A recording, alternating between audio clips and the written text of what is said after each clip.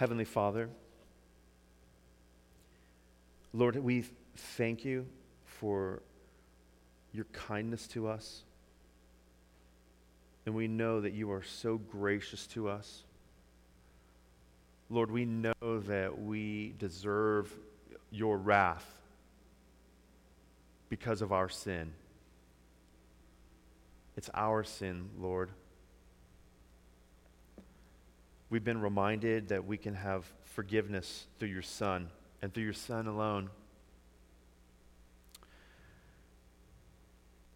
We thank you and we praise you for every good gift that you give. Lord, we thank you for the gift of your word, and I pray that this morning that we would feast on it. Lord, forgive us when we have not, even though we have Bibles available to us in our language. Forgive us when we haven't just feasted on Jesus. And Lord, I plead for you right now to help us. I plead that you would open our eyes. We want to see you. Lord, we want to receive you. Lord, we want to walk with you in obedience. I pray this in Jesus' name. Amen. I've shared with you before, and some of you do not know, that I've certainly sinned quite a bit in my own life. And it's the same for you as well, I would presume, my brothers and sisters in Christ. I remember a time, and it still is a struggle. There are good things that I like and enjoy, but sometimes I possibly put them ahead of where they should be. For example, looking back on my own life and just the enjoyment of sports, fill in the blank of whatever it is you enjoy to watch or do, were those things, for me, were not just things that were good to be enjoyed from the Lord, i.e., for me, it was wrestling. I loved it, ran, wanted to enjoy it, want to be the state champion of the universe, blah, blah, blah, blah, blah. Glory, glory, glory to me. You ever wrestled with that? You ever struggled with things that are good to be enjoyed from God, but where they kind of start taking the place of God in some weird way? Like food is a good thing to be enjoyed by us. In fact, if you go without it, you're going to run into a significant problem. And yet, if you enjoy it in the wrong way or to the extent that you shouldn't, I mean, there's nothing wrong or sinful about having sugar, but yet if you abuse it, it'll do all kinds of harm to your body. When we ask ourselves why we start doing those things, when we start to maybe overindulge or put something ahead of God in some way, it's usually because, well, of a lot of reasons, but one of them because possibly Jesus is our Lord, but just not quite in this particular area. Do you know, following me? Do you know what I'm saying? And that could be a lot of different things in our lives. And it's all connected to our what we think. It's connected to things that we say. Forget the bad things, right? Although that's bad. How about just what we articulate about God? How we view God? Whether we view him properly or not. The Word of God is going to shape and it's going to reinform how we ought to view God, by the way. But it's not just those things. It's not just what we think and what we say. It's also with what we do. What we do with ourselves, with our time, with our talent, with our treasure, all those things. It's the entire person of who we are. Jesus needs to be Lord over every aspect of who we are. And oftentimes, if you are like me, we wrestle with and struggle with him being Lord of every single aspect of our life. But I tell you today that Jesus needs to be the Lord of every nuance and area of our lives. This morning I want you to see that in the book of Matthew. It has been coming up over and over, and it is one of the major themes of the entire Bible that we must submit to and obey God. And what we will see here this morning is that Jesus is going to call us to submitting to Him in every aspect of our lives, with what we say, with what we do, with what we think, all those things, portion of who we are. Submit to Him as Lord.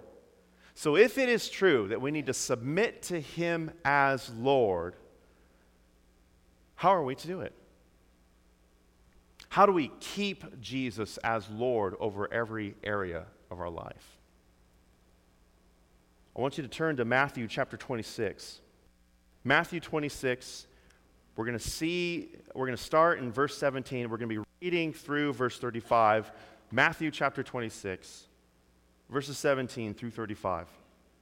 This is the text under consideration this morning. This is the text that we'll read, and this is the text that we'll be drawing from. We will be looking at other texts this morning, and you can try to flip there, and that'd be fine. I'll take us to some other passages very briefly, and you can just listen. But here, listen to the reading, the Word of God.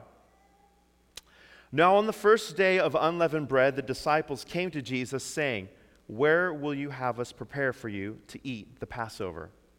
And he said, "Go into the city to a certain man and say to him, 'The teacher says, my time is at hand. I will keep the Passover at your house with my disciples.' And the disciples did as Jesus had directed them, and they prepared the Passover. When it was evening, he reclined at the table with the 12. And as they were eating, he said, 'Truly I say to you, one of you will betray me.' And they were very sorrowful and began to say to him, one after another, 'Is it I, Lord?' He answered, 'He who has dipped his hand in the dish with me will betray me. The Son of Man goes as it is written of him, but woe to that man by whom the Son of Man is betrayed. It would have been better for that man if he had not been born.' Judas, who would betray him, answered, 'Is it I, Rabbi?' He said to him, 'You have said so.' Now as they were eating, Jesus took bread, and after blessing it, he broke it and gave it to the disciples and said, 'Take, eat. This is my body.' And he took a cup, and when he had given thanks, he gave it to them, saying, 'Drink of it, all of you, for this is my blood of the covenant, which is poured out for many for the forgiveness of sins. I tell you, I will not drink again of this fruit of the vine until that day when I drink it new with you in my Father's kingdom.' And when they had sung a hymn, they went out to the Mount of Olives.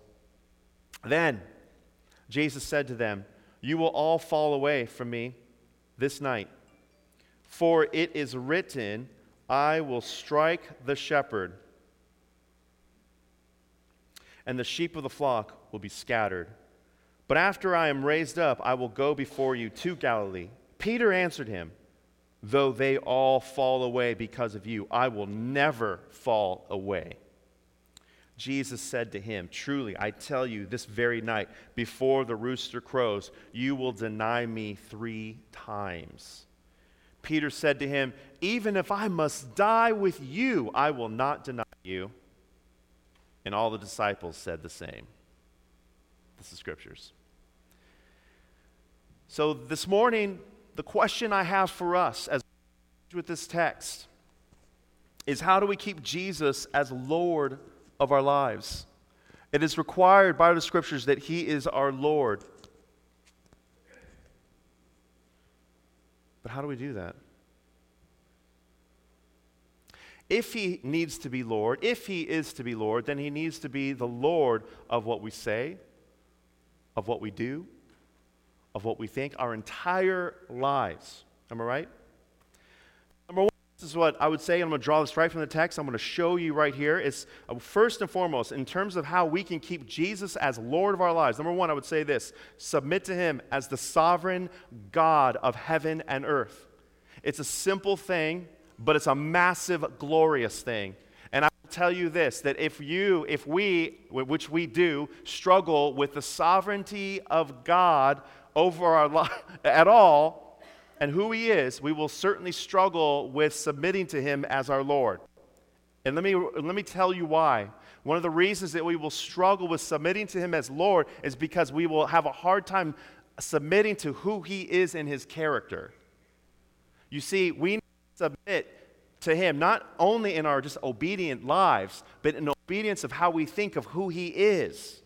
And let me tell you, as we go on and walk with God, God is refining and reshaping our view of him because we have had improper views of God throughout our lives because of sin and the fall.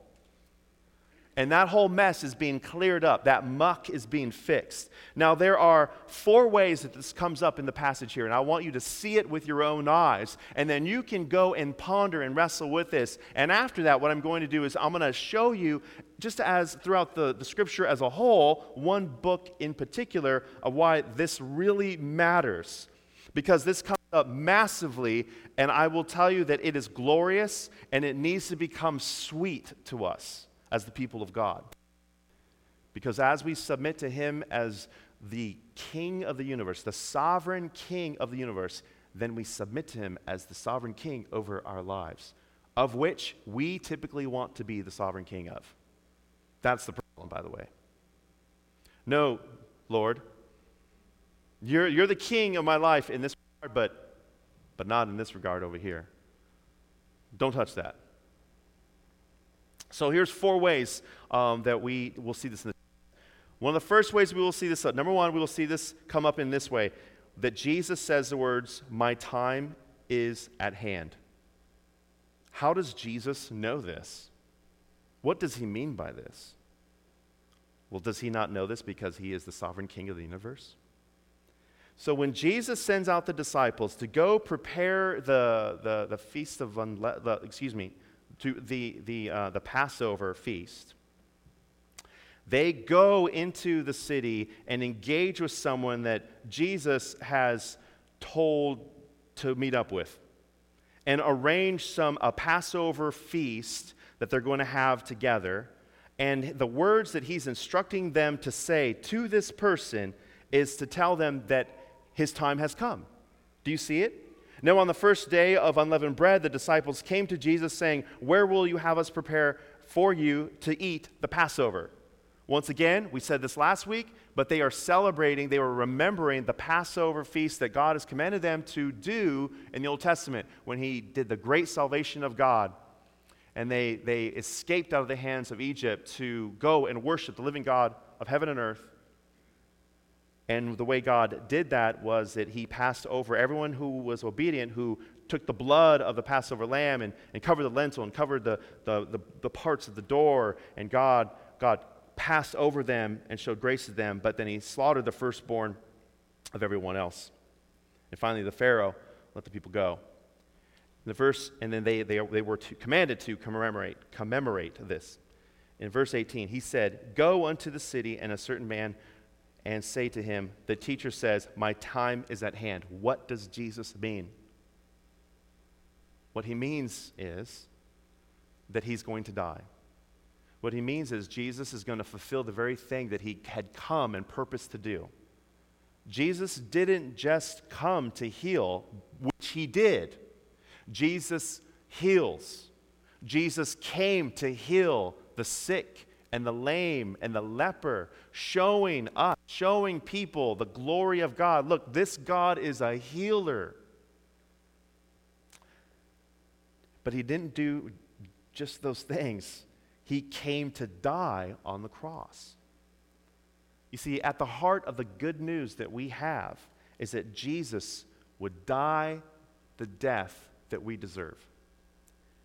And Jesus says this by saying, my time is at hand. How does he know that? Because he is the sovereign God of the universe. How would he know? I mean, what if it's 10 years from now or 20 years? And he says, no, my time is now. And the reason he knows that is because he is God in the flesh. Number two, the other way we see this come up in the passage here is this. He says, and he knows that one of them will betray him. In fact, he knows who will betray him, doesn't he? Doesn't he say that? In verse 20, it says, when it was evening, he reclined at the table, a tradition that had come up in their day, by the way. They're reclining at the table. It's a fact that that the author is explaining. These are facts of what happened in that night. And as they were eating, he said, truly I say to you, one of you will betray me. How does Jesus possibly know this? Jesus knows this because he is the sovereign king of the universe. You know, we don't go along our day and say, hey, one of you is going to betray me. We don't know when someone's going to betray us in some way. But Jesus knows because he's the sovereign king of the universe, and we need to submit to him as such. So not only does he know that, but number 3, he says this. He says, hey, look, you will abandon me. Doesn't he say that? In verse 31, then Jesus said to them, you will all fall away because of me this night. He calls out the particular night. This night. Not like in the near future. He's like, you're gonna fall away tonight. How does he know? Because he's the sovereign king of the universe. The 4th way that displays the sovereignty of Jesus Christ in these moments is this. He says, but he will be raised up. How does he know? Because he's the sovereign king of the universe. Truly I say to you that truly I tell you this very night before the rooster, back up. Starting in verse 31. Then Jesus said to them, you will all fall away because of me this night, for it is written, I will strike the shepherd, and the sheep of the flock will be scattered. He is quoting Zechariah. It's an Old Testament passage. Matthew's pointing out, Jesus is proclaiming that this is the fulfillment of prophetic word from the Old Testament scriptures. That's what he's saying. But after I am raised up, Jesus, who is the sovereign over the universe, is saying not only does he know that his time is at hand, not only does he know that one of them will betray him, and he knows who, he knows Judas, and he knows that they will fall away and abandon him, but he also knows that he will not merely die, but that he will be raised up from the dead. He knows that because he is the sovereign king of the universe. Now, this matter is on full display here, and the theme comes up continually throughout all the Scripture. But I want you to see that. The more and more we submit to who God is in his character, submit to who he says he is, the more we are willing to embrace who he is, the more we're going to be willing to submit to him in every aspect of life. Because heart change will take place. This is not the only place that this issue comes up. Jesus, God, the scriptures point out that God is so sovereign over all these details of life that God, in his providential love, puts this on full display in the book of Job. And I'm going to tell you why. God does it because he's God and he could do this according to his good pleasure, but he does it because one of the most difficult things in our life is pain and suffering. And what God displays in the Job is that God is so sovereign over all the details of creation that he's also even sovereign over the difficulty and the suffering in our own lives. He's that sovereign. And he maintains his goodness in the midst of all of that. And so I want you to see that Jesus doesn't merely know what will happen, but he is ordaining these things as the sovereign king of the universe. In the book of Job, you will have to read it another time, but I'm going to just address little aspects of it so that it'll be helpful. You see a gist of what happens. God is putting on full display his sovereignty so that we can see God is so sovereign over the details of life that he's even sovereign over difficulty, struggle, and suffering, that when you read the book of Job, one of the first things that you see is that Job was a righteous guy. He was a good man. And what is going to happen to him is all kinds of difficulty and suffering of all kinds, horrific things.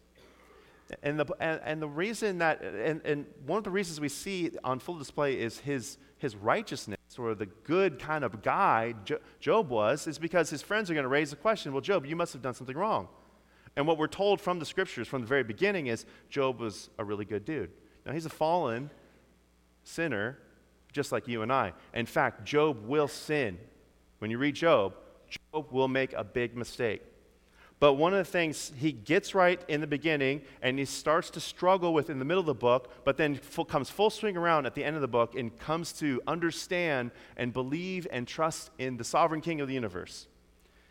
When all kinds of things happen and he loses it all, including his children, he's under immense pressure, immense difficulty. He's in horrible, there are just no words for how horrible it is. Am I right? He loses everything that's important to him, and then secondarily, he's going to lose also control over his own body and be in all kinds of personal pain as well. But this is what Job says. It's absolutely astounding, and it's right. Then Job arose in chapter 1, verse 20. Then Job arose, and he tore his robe, and he shaved his head, and fell on the ground, and worshipped. And he said, naked I came from my mother's womb, and naked I shall return to the Lord. The Lord gave, and the Lord has taken away. Blessed be the name of the Lord. And all of this, Job did not sin or charge God with wrong. In other words, what Job said was correct. In addition to that, he did not charge God with wrong. As you read the book, there's something that happens. And it happens to every one of us when our bodies just get wrecked. And by the way, if we live long enough, our body will get wrecked with age. I don't know if you guys are aware of that, but it's coming to every one of us. And that's because of the fallen state of this world. At the very end, so now before the end, Job finally, he does something sinful. Job messed up. And I'm going to tell you what it is, and it's something that's very tempting to do in our setting and in our culture. And here's what it is. It's very simple. We try to put God on trial. We try to put ourselves in the judgment seat, and it's laughable, but we try to put God on trial. And we try to make God explain himself to us. And that's what happens. And even Job, the one who perseveres massively, even Job does this. God's response to him is to finally say, Job, okay, stand like a man, Job, and you tell me, where were you when I made all of this? Explain to me all of that. Because where were you? Because I don't remember seeing you, Job. And then at the very end, I want you to hear what the scriptures say, because this ties it up. And this has been life-changing for me for quite a while. And Job is precious to me. The Bible is precious to me, and I don't get it all right all the time. I don't, because I'm fallen just like you, brothers and sisters. But check this out. At the very end, there's this amazing bow that gets put on the book of Job. And it says this in chapter 42. Then Job answered the Lord and said, I know that you can do all things, and that no purpose of yours can be thwarted. I want to say it again. Then Job answered the Lord and said, I know that you can do all things, and that no purpose of yours can be thwarted. Who is this that hides counsel without knowledge? Therefore, I have uttered what I did not understand, things too wonderful for me, which I did not know. Hear, and I will speak. I will question you, and you make it known to me. I had heard of you, but by the hearing of the ear, but now my eyes sees you. Therefore, I despise myself and repent in dust and ashes. After the Lord had spoken these words to Job, the Lord said to Eliphaz and the Temanite, my anger burns against you and against your two friends, for you have not spoken to me what is right, as my servant Job has. You hear that? In other words, Job said what was right there. Submitting to, acknowledging the sovereign God of the universe. It's an amazing story. It's an ancient story. It's the Word of God. And what we need to see here on display in Matthew is one of those themes that keeps coming up and over, and now it is applied to Jesus himself. He is not just merely a man. He is fully God and fully man. And yet on display is his sovereignty over all these things, that he knows that his time is at hand. He knows that who will betray him. He knows that they will abandon him, and he knows that he will be raised. Number two, so number one, we need to submit to the sovereignty of God. Number two, we will maintain keeping Jesus as Lord of our lives is number two, we need to commune with him.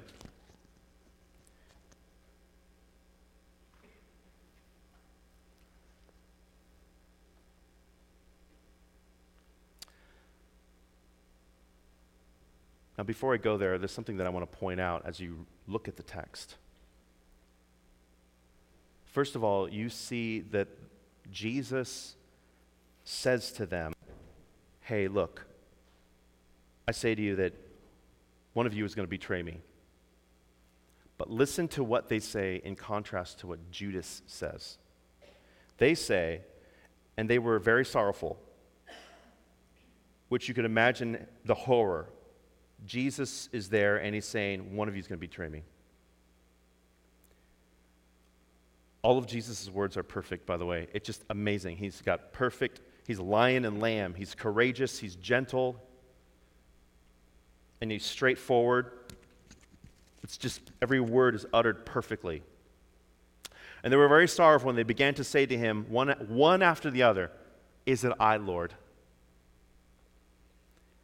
Now notice that they use the word Lord.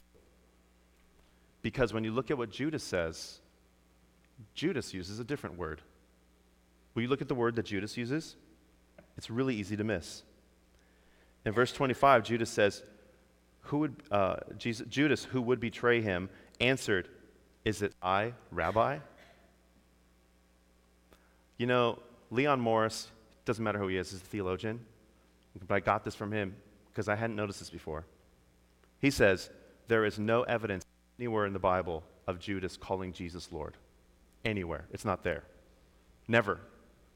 And here at the toughest hour, he doesn't even fake it. He calls him Rabbi. Sure? But he does not call him Lord. You know, Judas never saw him as who he is. Judas never saw him as Lord. Judas never would confess him as Lord. And the thing that we have to ask ourselves today is, do we confess Jesus as Lord? Are we willing to submit to him as Lord and Savior, as Lord of our lives, as Lord over every detail of our lives? With what we do, with what we say, with what we think? Are we willing to give over all those areas which are potential idols in our lives, or not? Now, I know, look, God is sanctifying us. Look, God justifies us, and that's a big word that we use in church, right? That means God declares you righteous, right? Because of what Jesus has done. Now, there's this other part where he's sanctifying us, but here's the thing. With sanctification, that where God is cleaning us up, he's cleaning up our lives. Because I don't know if you're familiar with this at all, but you're not perfect right now, right? You know that? You know that? But we have a responsibility in that sanctification. It's a part of his grace that you have faith to believe in him. It's a part of his grace that he has justified. It's a part of his grace that he is making you right. He is cleaning up our mucky life. But we have a responsibility. We are responsible to live a holy life before him and to submit to him as Lord every area of life. Man, can I just say, like, I just want to address the fact that in our culture, in the time that we live in, man, like, there are things that we could look at that we should not look at, brothers and sisters. There are things that we can do that we should not be doing. There are things that we can say that we should not be saying because we are the people of God under the lordship of the sovereign King of the universe, and his name is Jesus. And I ask you, do you confess him as Lord or do you not? Or do you confess him as Lord except for this area? Don't you dare touch it, and then we try to put Jesus on trial. You don't have any right over this, Jesus. And I tell you this, that he does. In fact, Jesus says he does over every part of our lives. So first of all, submit to him as sovereign God. Second of all, the way we're going to keep Jesus as Lord of our lives is we need to commune with him. Now, after all this betrayal is going to take place, and Jesus says, you have said it, Judas. Now, as they were eating, Jesus, he took the bread, and he took the bread, and after blessing it, he broke it, and he gave it to the disciples. This is going to signify something of his body getting beaten, right? And he said, "Take, eat, this is my body." And he took the cup, and when he had given thanks, he gave it to them, saying, "Drink of it, all of you, for this is my blood of the covenant, which is poured out for many for the forgiveness of sins." And then he says, "I tell you, I will not drink of it again. I will not drink again of this fruit of the vine until that day when I drink of it new with you in my Father's kingdom." There's a kingdom to come. It's his Father's kingdom. It's a heavenly world. It's a kingdom that we'll be a part of, and it's going to be epic and awesome, better than we could have imagined, better than a broken life, fixed with God forever for those who have put their trust in him and submit to him as Lord and Savior. Secondly, we need to commune with him. Now, every single week at Branches, we take communion, and other churches have different traditions where they don't take it as often. But you know what? We do this because God has given this to us to remember what Jesus has done, to remember that Jesus was betrayed and he died on the cross. He died on his cross. He took the bread and he broke it and he said, "Take and eat." And he took the cup and he said, "Drink this." We need to feast on Jesus. Jesus says in the scriptures that he is the bread of life. We need to feast on Jesus. So number two, what I would say is we need to commune with God. We have the Bible at our hands. Why are we not communing with God? We need to be together regularly, coming together, hearing the Word of God. Jesus is the Word. We need to feast on him. We should be taking of the elements. But above all, we need to commune with him. We need to connect with him. We need to abide in Jesus. Jesus says, check this out, in the Gospel of John, chapter 15, if you want, turn there for a moment.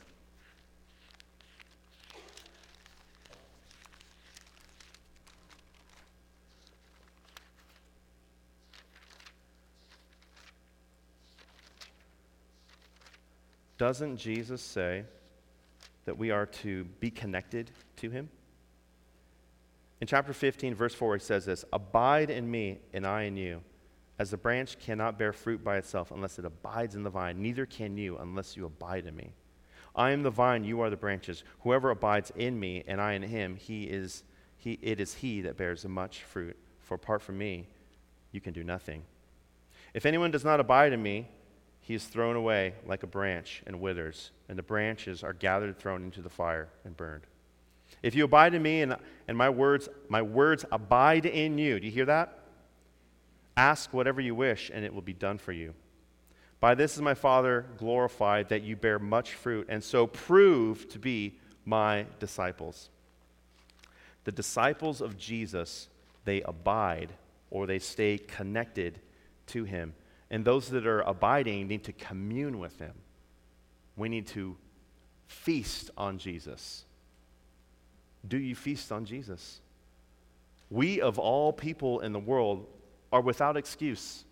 We have so many good translations of the Bible, it's ridiculous. Now, we also have a lot of really bad heretical translations, so be really careful. It's true. There's hundreds of them in English. But we have some really good ones as well. We need to feast on Jesus. Number three, we need to not just merely submit to Jesus as the sovereign, we need to commune with Jesus, but number three, worship should come out of us. Notice what happens when Jesus institutes this communion. In verse 30 it says this, "And when they had sung a hymn, they went out to the Mount of Olives." When we are communing with Jesus, it will cause worship. You know what? You're gonna be driving down the road, listening to some, I don't know, podcast, whatever, like some praise song, maybe just start crying. Some of you are laughing, or some of you will admit to us later that, man, I've been like singing some song in my car, and I'm like, you just had this moment of worship and start crying. People driving by you thinking, gosh, what's wrong with that person? What happened? What hurt their feelings while they're driving down the road? Someone said something too mean? What happened? They're like, you were just worshiping Jesus. The response of being connected and submitting to Jesus as Lord is that we worship him. Number four, We need to be patient for his return. Jesus tells us that he will raise from the grave.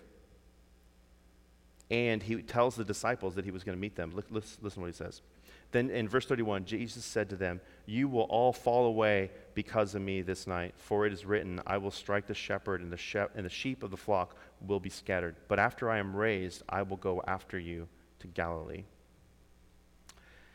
Now look, when we skip over to the next chapters of the book, Jesus is going to ascend into heaven, and he's going to put his disciples on mission. We know from the rest of the story that Jesus will return. They need to be patient at this point that he is going to meet them. He's going to raise from the grave. We need to be patient that the one who fulfilled those words is going to fulfill his word and come back and return for his people. It could be after our lifetime. And yet we still need to be patient that he will return, and we need to be prepared accordingly. And number 5, and lastly, we need to walk humbly with our Lord as we make him Lord of our lives. Let me tell you why. The disciples are all asking, how can this be? Lord, is it I that will betray you? They're shocked. They're not just shocked, but what word is used? They are sorrowful. Could you imagine the Lord saying to us at a meal, one of you are going to betray me? Like the emotion that would hit your heart. Like, me? I'm going to betray you? They don't believe it. They don't believe it. In verse 33, what does Peter say? He answered him, though they all fall away. Jesus, just because all of them fall away, I will not fall away. I will never fall away, Peter says. Jesus said to him, truly I say to you, this very night, before the rooster crows, you will deny me 3 times. Another illustration of God's sovereignty over the entire situation, knowing what will happen and when it will happen. But Peter, in his lack of humility, says he will never fall away. And Jesus tells him that he will. Peter goes on to speak more in verse 35. Peter said to him, even if I must die with you, I will not deny you, is what Peter says. Now we know that they fall away, but that we also know the rest of the story is that they return, except for the one. And so what I would say is that we need to walk humbly with our God and not with arrogance. Be cautious and careful of every little morsel of pride and arrogance that can enter your hearts, brothers and sisters. It shows up in the strangest and weirdest ways. We need to know God as we ought to know him rightly. We need to know him rightly. But I would say know him without becoming pompous and arrogant. It should promote humility and not pride. I would say what's one of the biggest dangers for us. And that's why people always talk about being cage stage, right? We know something about God, and then we become like the evangelists of that. Like for me, like I know something about coffee now, so I'm like the coffee evangelist for everyone around me. Yeah, did you know you can do pour over? You know, your beans suck. You're probably not even saved, right? But we do that with like our theology, though, right? We do that with what we know about God. You know, we learn something about God and about what it means to submit to him. We learn something about his holiness or his justice, or we learn a lot of words that we should know in theology, like justification, dispensationalism, covenant theology, on and on and on and on, and then we talk to others, and when they don't understand, we're like, man, maybe you're not saved. Or like we don't say it, but like we think it, like, hey, you'll come along, you're just not ready. They might be more holier than you. I mean, like in their walk with God, they might be more humble. They but that's what we do, right? So my warning for us, brothers and sisters, is to be cautious and be careful and to walk humbly with our Lord as we seek to submit to him as Lord and Savior. So obey him. Come to know him as we ought to know him, dive deeply into the scriptures and know what he says and know what he means, but it should promote humility and not pride. The Pharisees knew a lot about God, and yet they didn't. So with that, let us remember that we need to make Jesus Lord of every aspect of our lives, submitting to him as the sovereign, communing with him regularly, in worship, patient for his return, and walking humbly with him. I'm going to pray for us, and I'm going to lead us in a time of communion. Heavenly Father, I thank you for your mercies on us. Lord, be with us. May your word penetrate our hearts. May we be more humble. May we be the kind of people that would seek after your will and your glory. I pray this in Jesus' name.